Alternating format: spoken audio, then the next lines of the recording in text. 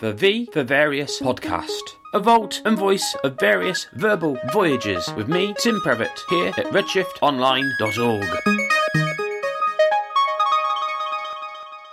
Hello, and welcome to the V for Various podcast. My name is Tim Previtt, and I have had the joy of being with Redshift Online, Redshift Radio as it was, since the summer of 2012. In the intervening 8 years, I have had the joy of interviewing a variety of different guests across a whole spectrum of different subjects. This first season of V for Various is going to be made up of shows from that time which were used on Redshift Radio and edited for Redshift Online's podcasts.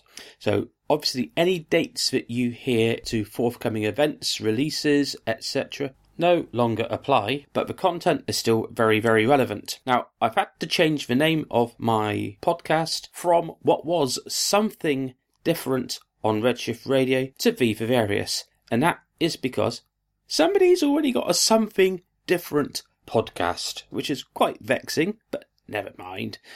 Enjoy this first season of formerly Something Different shows on my new V for Various podcast. Please subscribe, and if you want to get in touch to feature on a future show, you can email me, Tim Previtt, that's P-R-E-V-E-T-T @gmail.com. You can also find me on all the usual social media channels. Thank you for listening, and remember, please subscribe.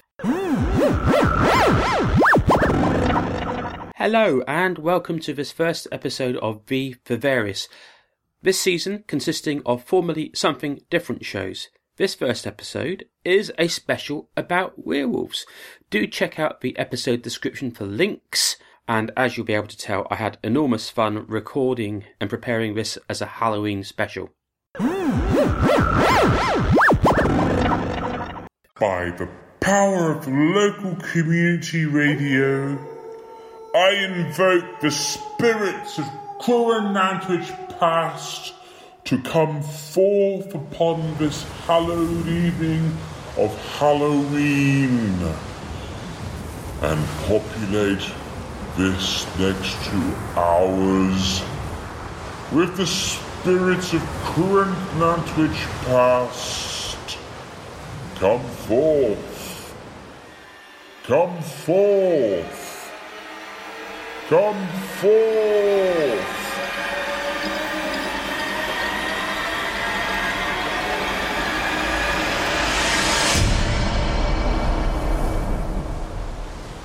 It's Halloween! Happy Halloween! Hello, everybody!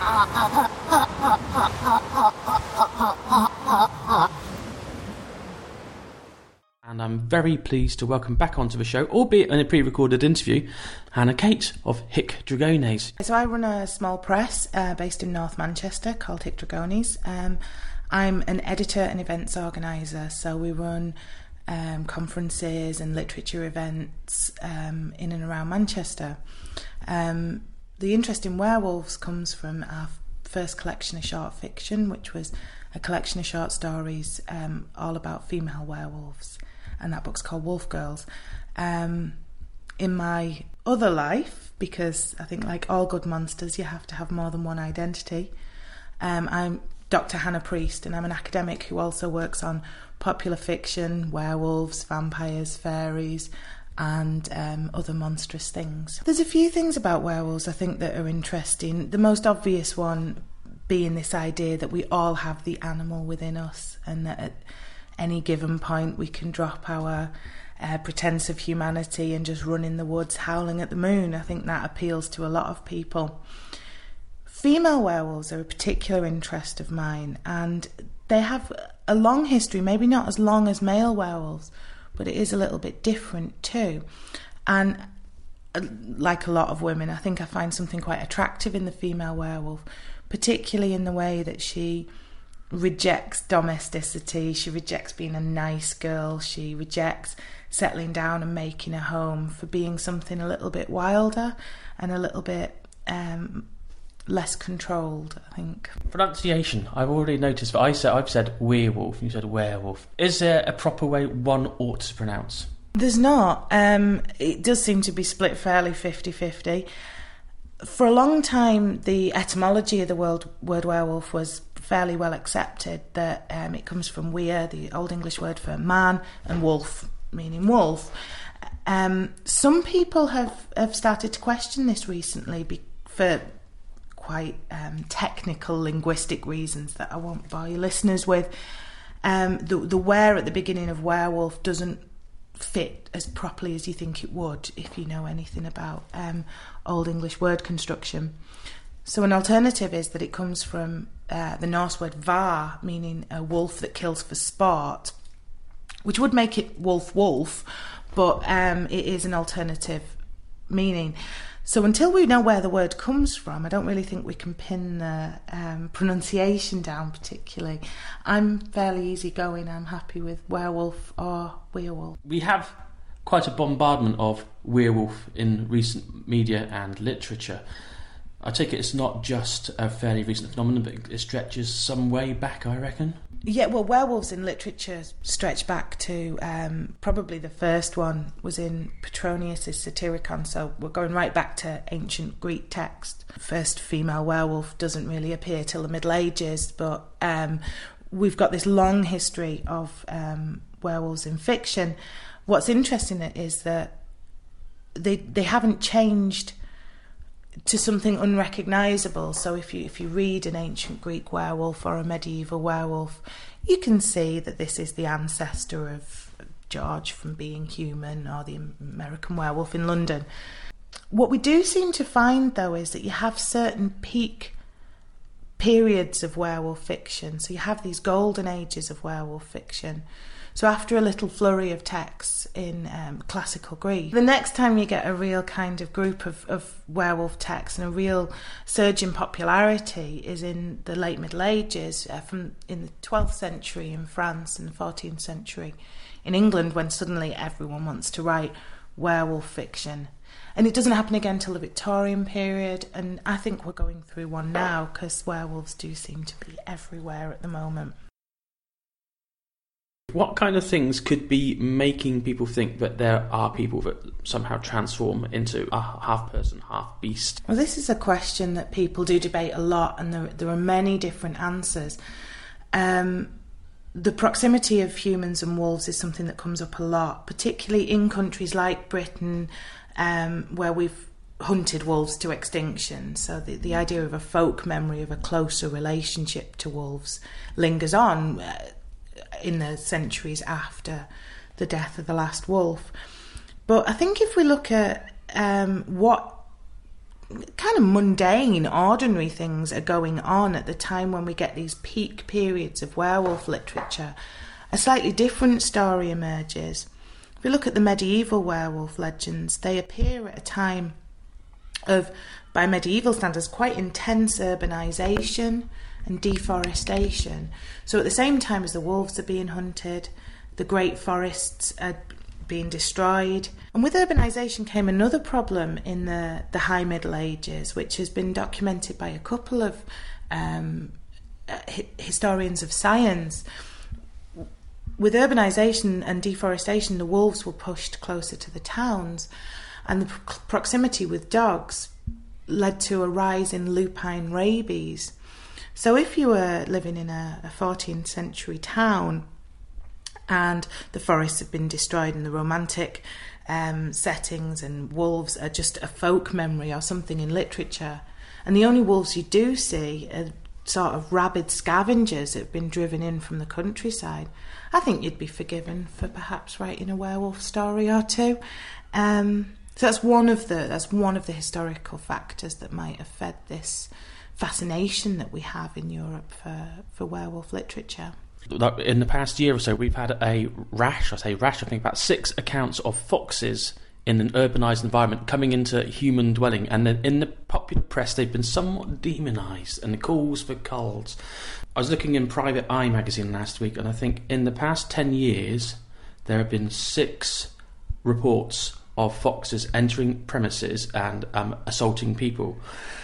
and calls for culls as a result. Each year there's something like 6,000 dog attacks on children, but there's no calls for a cull on dogs. So there's something about this creature that's on the fringes of society but dares to come into our urbanised environment and sort of, it's looking for food, it's hungry, it's trying to survive alongside us. And what do you think about that? No, absolutely. I think quite often when we look at the demonised animal, whether it was the wolf of the Middle Ages or the fox of the 21st century, it is a response to an animal trying to adapt to urbanisation. What we've seen with the fox is that they're really good at it, and so perhaps we're demonising them even more because we're terrified that foxes just don't seem to be fazed by urbanisation. I can't speak for the medieval wolf and how well they coped with urbanisation, and the extinction of them suggests that they didn't cope particularly well. But that we demonise these animals that are responding to something that we've done. But I think what werewolf fiction tells us is that we also romanticise them, and we demonise foxes, we call for culls, but we still take being called foxy as a compliment. That it's a double-edged sword of demonisation and romanticisation, and you see this with werewolves all the time.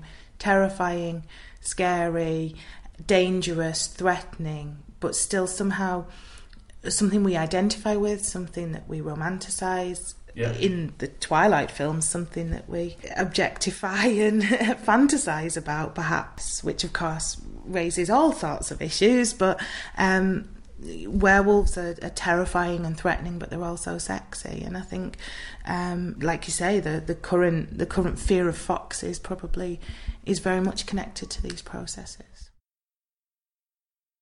Well, I'd love to say I was getting paid an awful lot for what I do, but I think job satisfaction sometimes trumps big paychecks. But the first book that you mentioned is a collection of short stories called Wolf Girls, which I edited. So we have writers in that book from Britain, but also from the States, from Canada, from Australia as well. And each writer was asked to take the female werewolf as the central focus of their story. I didn't offer them any definition of female or any definition of werewolf. That was the starting point. And each writer went in a completely different direction with it. So the story is about mental illness. The story is based in folklore, based in northern folklore as well, which is nice to see, because I think Northern European folklore can sometimes be ignored. But each one has at its centre a female character who has some lycanthropic traits. So that was the first book that you mentioned. The second one is with my academic hat on. I'm currently working on a cultural history of female werewolves for Manchester University Press. So this will look much more at both the history, but also the ways that we can interpret this this figure, drawing parallels with the history of male werewolves, but also pointing out that female werewolves have their own independent history too. So the book will go from essentially looking at figures like Grendel's mother in Beowulf, that we could call maybe a proto-female werewolf. She's associated with wolves and she's monstrous, but isn't actually a werewolf. Going right through to Nina from Being Human, or Kitty Norville from the Carrie Vaughan's novels, and also to the way that werewolves are gendered as male or female in role-playing games, World of Warcraft, or the White Wolf games as well. And the last publication that you mentioned is actually a book chapter for another academic book.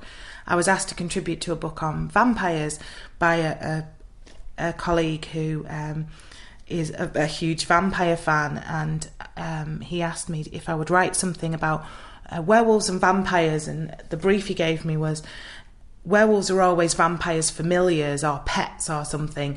Write something about that. And I was really busy at the time, so I was going to say no, but I was so outraged that someone would say that werewolves were vampires' familiars that I said, no, I'm going to write about werewolves that are vampire hunters. And so I've written about, it's an academic article analysing the way that figures like, for instance, the Quileutes in Twilight, or McNair in the third series of Being Human, a character I absolutely loved, and Lucian in the Underworld films. What happens when a werewolf hunts vampires, and what happens when the two species are put in opposition to each other? And so that's my latest thing that I've just finished.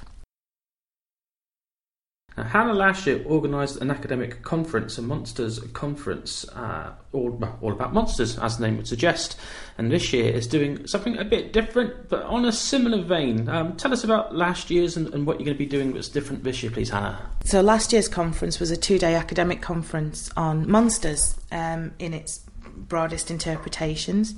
And we had scholars from all around Europe, Australia, the States, Canada, coming to... Each person came to give a presentation on a different aspect of monsters, and we had everything from monstrous architecture to Lady Gaga to Vikings in romance novels to vampires in Victorian fiction, and the full range of what we mean when we say monsters and monstrosity. The conference was very successful, and we had some absolutely amazing speakers. And so this year we decided to replicate the format, but to look at a different aspect of these other creatures. And the topic that we've chosen for this year is cannibals, which has raised a few eyebrows, and is normally followed by the question, really, why? But it seemed like a good time to look at this subject. There's been a number of horror films recently that have engaged directly with cannibals. It's a very prevalent theme in fiction and has been since the beginning of fiction. So it seemed like a good idea to look at it. We've just put the programme together, and again we have papers from looking at early Christian theology through to early modern drama, 18th century philosophy, contemporary horror films. We have a paper from a criminal psychologist on serial killers. We have anthropologists coming, and we do have a paper on South Park as well. It's actually my paper, and I'm going to look at the South Park episode Scott Tenorman is Dead and Eric Cartman, and why that makes us laugh. Okay, so these academic conferences are organised under the auspices of your company, Hic Dragones, which does publishing as well. Tell us a bit more about what Hic Dragones gets up to, and where people can find out more what you're doing in a professional capacity with your company. So Hic Dragones is, I guess, technically a micro press, in that there's 2 people who work for Hic Dragones, and we publish weird fiction and organise academic conferences and literature events. So the Cannibals and the Monsters Conference are that side of things. Under the publishing side of things, we've just released our first novel by a novelist from Whitefield in Bury, and we'll be releasing another anthology of short stories in July.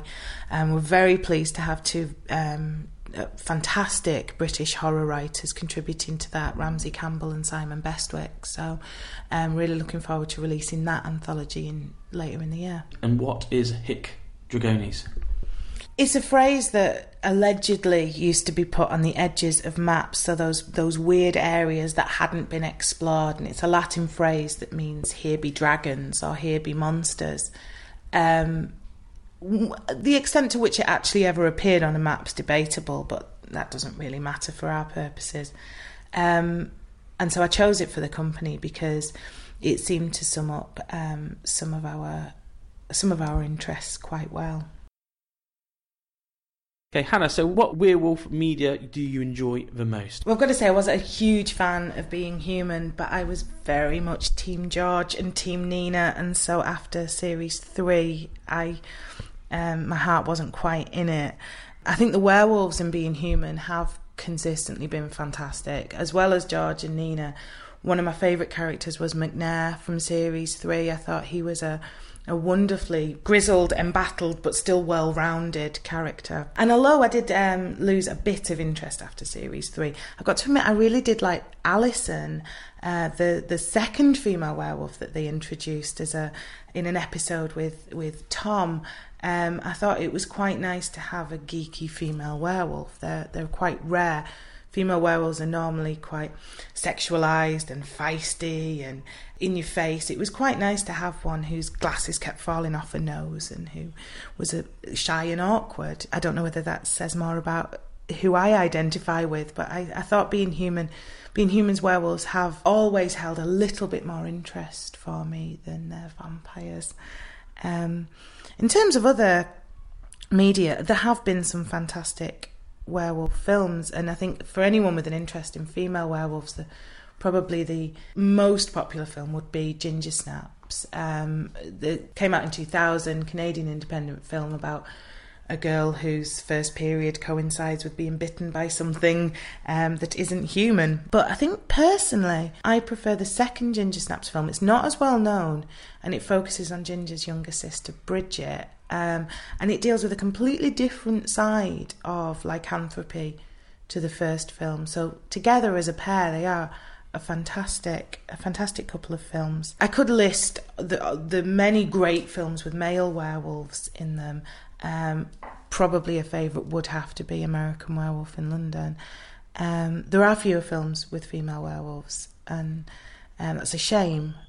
But the ones that have come out recently, like Ginger Snaps, really are quite good. A film that influenced me very much as a child. I've got brothers older than me, so when I was 8 I had a brother 16 years old, and I was able to see The Howling when I was about 8 or 9, which has left me with quite a phobia of werewolves. As much as I enjoy them and I can rationalise them as an adult.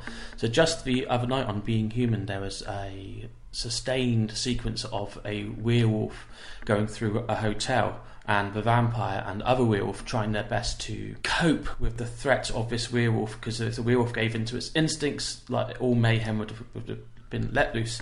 So anyway, the Howling. I've recently rewatched The Howling. Elizabeth Brooks' character, you touched on sexuality. Is there an aspect maybe of sort of sexual liberation for female werewolves instead of sort of being the submissive? Yeah, there is. It's a complicated little area though, because this seems to be something that's been part of the female werewolf almost since its inception. The idea that, well, she's the man-eater, literally, in some cases.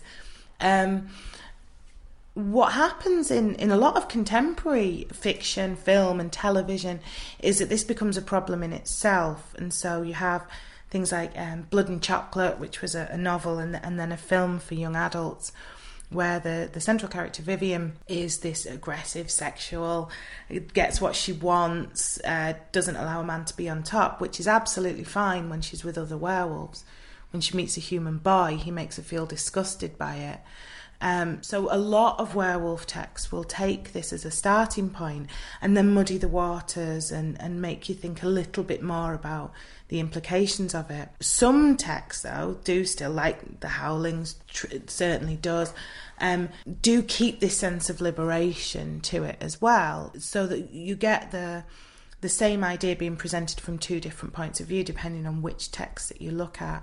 Sometimes the female werewolf's sexual identity is liberating and exciting and something that, you know, breaks free of domesticity and breaks free of the patriarchy and is a great thing. On the other hand, you get just as many texts saying that her sexual nature is part of why she's so monstrous. So again, we've got the two different ways of looking at the same thing. Hannah, tell us about what really interests you, particularly in the world of werewolf fiction. Well, there's an awful lot to choose from. There's obviously a much longer history than with film. My interest in werewolves actually came from studying medieval literature, medieval romance, and two of my favourite werewolf texts do come from this period. There's the 12th century Bisclaveret by Marie de France, which is a short narrative poem about a man who, for no particular reason, turns into a werewolf every night. It's were told this as if this is just a normal thing that men do. They run off to the woods and run as werewolves. And his wife becomes quite concerned about this, so she hides his clothes so he can't become human again. And the rest of the story is about the werewolf sort of progressing to the point where the king realises he's not just a wolf, and where his wife can be brought to justice for this terrible betrayal. In a similar vein, there's a 14th century English poem, which is a translation of a slightly older French one called William of Pellerne, where we have a young boy whose uncle wants to steal the throne and kills his father and casts the boy out, but he's saved by a friendly werewolf who wants to protect him, and the two of them become a sort of like brothers and go through all these adventures together, and the werewolf helps him to get the girl that he likes, and eventually we discover that the werewolf is also a young prince who has been prevented from taking the throne. And I think these stories are fantastic because although they show a lot of the things that we're used to seeing in modern literature and film, which is that the werewolf is scary, is a beast, is frightening, can potentially eat someone, but is still a sympathetic character, it's still the hero of the poem, it's still someone that we want to succeed at the end, and I really don't think that's changed much. Obviously the Middle Ages isn't fantastic for female werewolves, so if I want to say my favourite female werewolf, I'd have to jump right through to the 21st century, and I think if I'm being completely honest, it would have to be Calix in Martin Miller's Lonely Werewolf Girl, who's a very odd, detached, troubled young girl, but Miller's absolutely fantastic at writing female characters, so his books have these amazing casts of other female werewolves without resorting to any sort of cliche or stereotype. And although they're werewolves, they're actually really believable characters as well. I could go on and list numerous other books. I think I'm really into the Kitty Norville series at the moment. I think Carrie Vaughan's a fantastic writer, and if Calix from Lonely Werewolf Girl is what I was like as a teenager, Kitty Norville is what I hope I've grown up into. So once again, probably over-identifying with the werewolves in books, but I think we all do that with stuff that we're passionate about.